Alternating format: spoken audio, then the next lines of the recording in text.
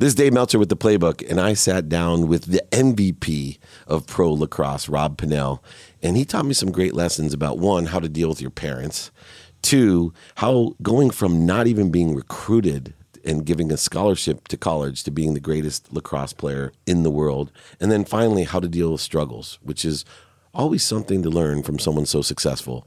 Join me and Rob this week for all of that and more on The Playbook. This is Entrepreneurs, The Playbook, where each week I bring you some of the greatest athletes, celebrities, and entrepreneurs to talk about their personal and professional playbook to success and what made them champions on the field and in the boardroom. I'm your host and CEO of Sports One Marketing, David Meltzer. CEO of Sports One Marketing with Entrepreneur, The Playbook. And as everyone knows, I don't believe in attacking thoughts, but I believe in the attack, and this is one key attack. This is Rob Pannell, USA Lacrosse. Also, I found out, good friend of my partner in my coaching business, Colleen Malloy, and another dear friend we share is the great Paul Rabel. Yes. Teammate of yours. Yes, teammate for a few years. Great guy. You know, it's interesting because I'll use Paul. You know, Paul's had an extraordinary career, really has been one of the innovators of making lacrosse a profession and building a league that can be monetized, and you know, the first kind of $1 million player in my mind. But when you look at Paul, you're like, that guy could be, you know, a professional athlete. Yeah. He's built like it, he runs like it, you know, he's chiseled like it. Yeah. You know, you and I have more in common. You know, you could walk the streets and someone say he's good looking enough to be a model. But I'm not thinking that, you know, professional athletes is in the cards at 5'9", maybe? Yeah, on a good day. Yeah, and so, like me, you probably grew up and no one was, you know, from the time you were born telling you, hey, don't worry, you'll be a professional athlete, you'll be representing your country, playing in college on a scholarship, all the great things that you can do. Where did you start your inspiration of, I can do whatever I believe I can do, no matter how big I am or small I am or tough I am? I think it was a lot of the values that my parents instilled in me, and regardless of not having success or having success, they kept me grounded. And whether it was having success and my dad bringing me back a little bit and letting me know what I can do better, or it was not having success and them urging me to continue to pursue my passion and pursue what I want to do and who I want to be in life. And at a young age, it was falling in love with the sport of lacrosse and wanting to play college lacrosse. And it was a long journey to get there, but my parents never left my side. They never said, maybe it's not for you. They never said, we're not gonna support you anymore, you know, let's take this route. They were there and they continued to push me, and you know, now I am where I am today. How much does it mean, you know, a lot of people don't have parents like you, right? Yeah, absolutely. Parents sometimes, and those most close to us, I have a saying that, you know, just because someone loves you doesn't mean they give you good advice. Sure. How many times is that the catalyst to keep you going? Because I'm sure as you got to the lower times, you felt, and I felt this way, even though my mom didn't want me to play football in college, like she drove me everywhere. She sacrificed, a single mom, so much for me to be able to play, that when I didn't believe in myself, I was like, oh, I'm not gonna let her down. Sure. Did you ever feel that at all? Or? Yeah, I think I felt it on a different level. Mm-hmm. My dad is a great athlete, and he played football and baseball at Brown. And I guess he just always wanted me to be successful and wanted me to be a great athlete as well. So in a way, I didn't want to let him down and let his aspirations down, his dreams down of his son playing college lacrosse and of playing sports at the highest level. So for me, when I was younger, middle school into high school, and even college, it was all about wanting to satisfy my dad and make him happy, and I guess just get his approval of me as an athlete. And do you feel like you got the approval? I think I did. I think I finally got it with the gold medal nice. a week or two ago. No, it was a while. It took a while because he was very tough on me as an athlete. It was, you know, like I said, it was a lot what you could do better, not what you had done well. So he kept me grounded a lot of the time. And his approval and, you know, him saying great game meant a lot. And, you know, that was more my mom's side, was she'll send me the messages of, we're so proud of you, and you don't know how, you know, one day you look back on this. And and whatnot and all that good stuff. That doesn't really come from my dad that often, but every now and then he'll get a little emotional with me, and I'll know that he's proud of me. Yeah, it's amazing how much our parents' approval means to us. I was with Reggie Bush, and he had different motivation from his dad, right? He wanted to prove he was better than his father. He was never going to get his father's approval until later on in life he became friends. But his dad was like more my dad, not the greatest dad in the world, and he just wanted to prove that he was better. Why do you think that approval is so important? And it continues to be. I'm 50 years old, and there's several things I do. My dad passed away last year, and I remember going, man, he never said he was proud of me. I did all this cool stuff, right? And the only thing I get choked up about was still, like, we became friends, whatever, but all the things he would tell, it was almost like he would instigate me, tell my children how proud, his grandchildren, they could do like, take their first step, and it's like, oh my God, I'm so proud. I'm an 8-year-old, right? And I'm still 50 years old. I get choked up thinking about it. Where is it in us, do you think, in that conscious, subconscious, unconscious, anything? I love asking best in the world type of people who still need approval of their parents. It's funny, because I feel the same way. Why do you think you feel that way too? I think he's the person that we grow up around most, and the person that gave us this life on earth. So as for me, he was the one that was by my side with sports from a young age. So I guess he was kind of my first influence in sports. So it always goes back to him. And I'm the same way. I have a niece and a nephew now, and I'm like, wait, is that the same dad? Like, how funny and smiley he is with them. I'm like, wait, what's going on here? It was, and it's. Once you have your own, it'll be worse. I know, but he's the best, and I think our relationship's in a great spot now. But I think it's just because of you see, growing up, how he could get disappointed, and you don't want that to happen because he's your father, and I love him, and he's the huge reason why I am where I am today. So if you have a son, number one, do you care what sport they play? I don't. Two, what different things would you do than no discount to your father, because obviously he's done a tremendous job, right? And nobody's perfect, especially at that job. I'm a parent, so I know there is no perfect parent. Yep. But I always think about, what am I going to do different? What would you do different? Yeah, I get asked it a lot, because a lot of time when I do stuff, people ask me about my parents and my father, and he comes up a lot when his influence on me. And I always say, well, I would never be like my dad. But at the same time, I think about that, and I think, well, I wouldn't be sitting here having this conversation with you today if my dad wasn't the way he was. So I think there's a happy medium to where you don't have to be too negative or put too much stress on a child, but you can be find that happy medium in between. I'm hopeful that I can find that if I'm lucky enough to have kids one day. But you never know. My mom says I'm get more and more like my father every day. So good. I could very well do exactly. My mom says that when she's mad at me. That's good. It's interesting, because I tell people, as I've gotten older, there's some things I can't explain to anyone. It wouldn't matter if I told them. One is what it's like to be married. Two, what it's like to have children. And now that I'm 50, what it's like to start getting old. My father told me, my mom's told me, people have, I have a brother, a rabbi, that's told me all this stuff. But even if they tell you the right things that are for you, it's just impossible to tell someone what it's like. And my biggest fear as a parent is that I grew up with nothing, and it made me who I am. And great mom, but, and so now I have 4 children that lack nothing. And I wonder, can I put a fire in their belly like I have, where there's because you have that fire. Yep. I've watched you play, I've done due diligence, favorite song, all the things I learned about you, but you have a fire inside of you. Paul has a fire, right? It's the best thing that you can have, which I want to know, you're not gonna play lacrosse forever. And one thing I love about Paul Rabel, you have a podcast, he has a brand. Yep. There's a business to start transitioning to. Every great athlete like yourself lives 2 deaths. Yep. The day you stop playing, and then the big death.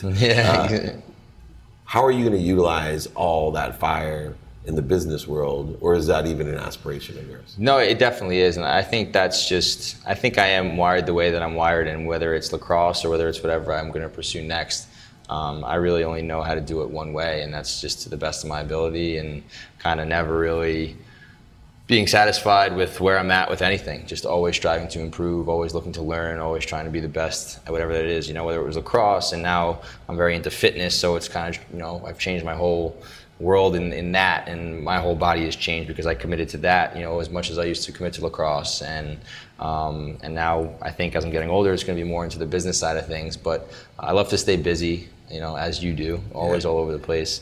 So it's, we want to be busy because we love to do things and we love to be successful and provide value to people, and whatever it is, just use our attributes for, the better, for people. And I think when lacrosse is all said and done, I'll have to use my energy and my passion to be the best at what I'm doing in something else, and I think I will. Yeah, we've already started. You have a great podcast, The Four. It's very new. Yeah, Thank you. Well, I want to go on. Yeah, I want you. You'll be on it. We'll reverse the You backwards. love my partner Brian. He's great. So very cool. Yeah. Well, through that though, you talked about providing value. Yep. And one of the best things about winning a gold medal and gaining success is that you now inherit a responsibility. And to me, the responsibility is how much of that can you give back, right? You have an enormous amount of power. And the ones who escalate and accelerate and expand that power are the ones who figure out, I can't give what I don't have. And so you can continue to work hard and pursue what you want. Sure. But how do you plan on using, this great platform that you have, this power to help other people? Yeah, I think the biggest thing that I try and do is kind of my story to younger. I'm in the lacrosse world, so everything always goes back to lacrosse. Yeah, of course. And every day, whether it's on Instagram or YouTube, kids are always asking me, how can I get better?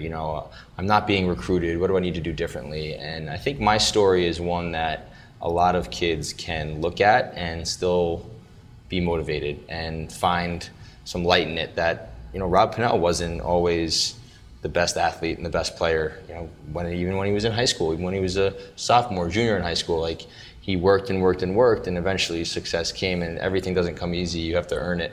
So I think in sharing my story with kids and being a resource to them as much as possible to give them some positive energy to, maybe not every kid's gonna grow up and be a Rob Pannell, but they can find some light and they can enjoy lacrosse a little bit more if they know that it's not gonna happen right away and that it could take a year or two and that they have to work for it, and just kind of sharing that with them and letting them know that, there is a future for them, and whether it's in lacrosse or whether it's in life. And I think the biggest thing when I do talk to kids, whether at camps or clinics or online, it's you have to kind of let this stuff be not just for sports, but for being a better brother, being a better son, a friend, whatever it is. And it's all the same stuff. And being a better student, you have to work at it. And, not everyone just is your dad natural. Jacob Brown, being a better student is always there. Right? Well, we both were athletes, so I don't know if we would have gotten in without sports, but. No, that's awesome.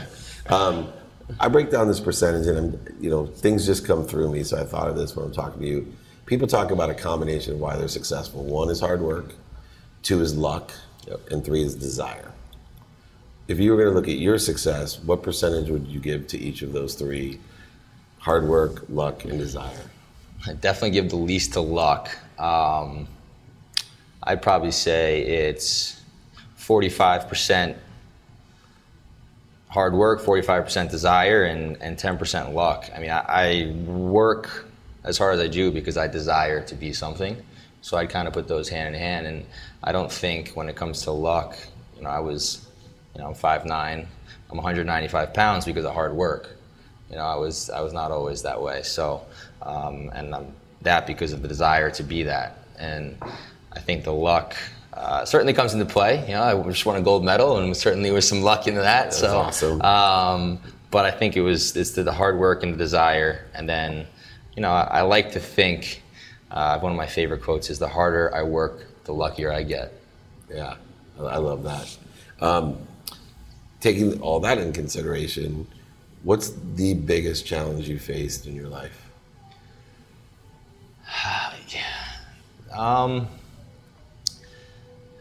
I want to say it was senior year of high school. I wasn't that highly recruited, and I went. Everyone knows that, so I don't even want to go there. It's I wasn't recruited, so I took a PG year, and there was a lot of uncertainty. Right. It was very stressful. I ended up going to Deerfield Academy in Massachusetts for a year, and while I was there to play lacrosse in college, and I wasn't getting recruited. So I was like, why am I here? So it was a very tough challenge, a lot of uncertainty, a lot of emotions, crying to my mom on the phone. What am I doing here? Just graduated high school. I'm out of prep school. Right.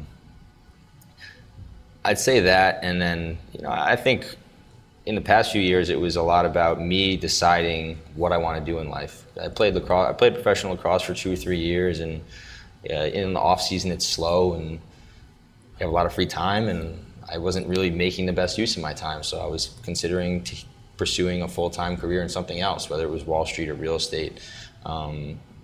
And I really had to dig deep and think about what I wanted to do in life, and that's when I kind of went all in on lacrosse. And now I have the podcast, and I'm in the fitness scene and YouTube channel, and I got my right-hand man Owen with me, who follows me around and gets content. So I really kind of went all in there too. But that was a tough time as well, because you doubt yourself a lot, and kind of what do you want to do? You think about, I spent my whole life trying to be this lacrosse player, and now I'm going to just give it up like that. Should I? Should I not? So a lot of uncertainty there as well. What do you think you learned most about, when you weren't being recruited at the prep school? What was the big lesson that you learned and have used? I think it was just to use, the biggest thing was to not keep it to yourself, and to use the people around you to help solve your problem, and even just to voice your concerns to, because I think a lot of time when problems go wrong, we're introverts and we keep it to ourselves rather than me talking to my mom or talking to my friends. And I think that happening at prep school prepared me for things that happened later in life when things were going wrong. Don't just keep it in, talk to people about it, and have your best friends or your family be a resource, your coaches, whatever it is. And had I kept in the recruiting problems, I probably wouldn't have went to Cornell, because 2 of my friends at Deerfield ended up going on their official visit to Cornell, and they mentioned to the coach that they had a kid that wasn't getting recruited, and he had nowhere to go. And sure enough, I ended up at Cornell. So yeah, isn't that amazing? Looking at everything that you do, what would you like your legacy to be? I know you're still young in creating that, but what legacy would you like to leave? I think what we talked about is kind of just the recruiting in sports is tough, and it's challenging for kids to not really. It's a struggle for kids to realize in high school that they may not be able to achieve their dreams, and it's tough. So I think to kind of, in the lacrosse world, be that example for kids to be able to look to if they aren't necessarily going on the path where they think they should be, or being recruited by the schools they think they should be, but to continue to work at it. And I think if they continue to work at it, they're going to better themselves, they're going to become a better person.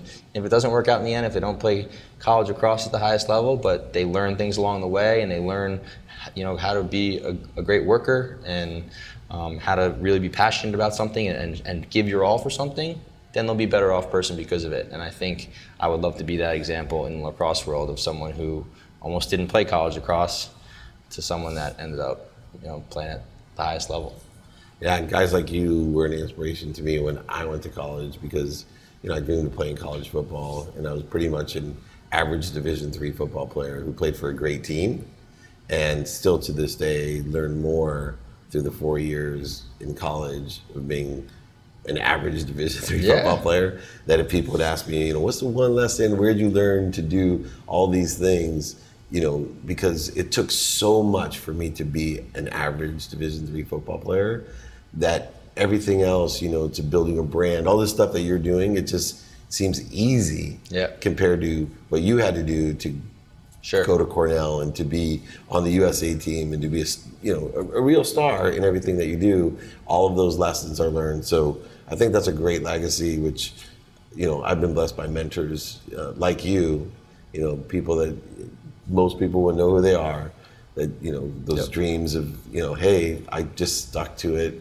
And I love the fact that you're vulnerable enough to be radically humbled to say, hey, I'm having this problem. And once again, when you ask the universe and you let it go, it responds in the weirdest ways, Yep. right? Somebody mentioned something. That's how I got my job with Lee Steinberg, right? Yeah. Some guy just asked me, hey, can you help represent me for this show? And I got to meet him, and I don't even know what I mentioned to him, but he keyed into, like, I was starting a job that I didn't want, and Jeff Morad, had this CEO. Meanwhile, like, I just somehow backed into being, eventually the CEO of the most notable sports agency because I was humble, and honest. So you're definitely humble, honest. I'd be honored to be on the 4. Make sure you catch the podcast. We will get you on the 4. A lot of great content. I love you got your own D-Rock and your own Justin. We talk about D-Rock a lot. Yeah, we get trained over there. We were over there yesterday. So they're awesome, aren't they? Great. Well, thank you so much. Thank you for having me. Anytime. This is Dave Meltzer with Entrepreneur, The Playbook. Thank you so much for listening to The Playbook. Remember, you can catch us every Tuesday. Download it on your favorite platform. And please leave a review, comments, or even suggestions. I'm happy to hear them. Most importantly, be kind to your future self. Do more good deeds. Thanks so much. We'll catch you next time on The Playbook.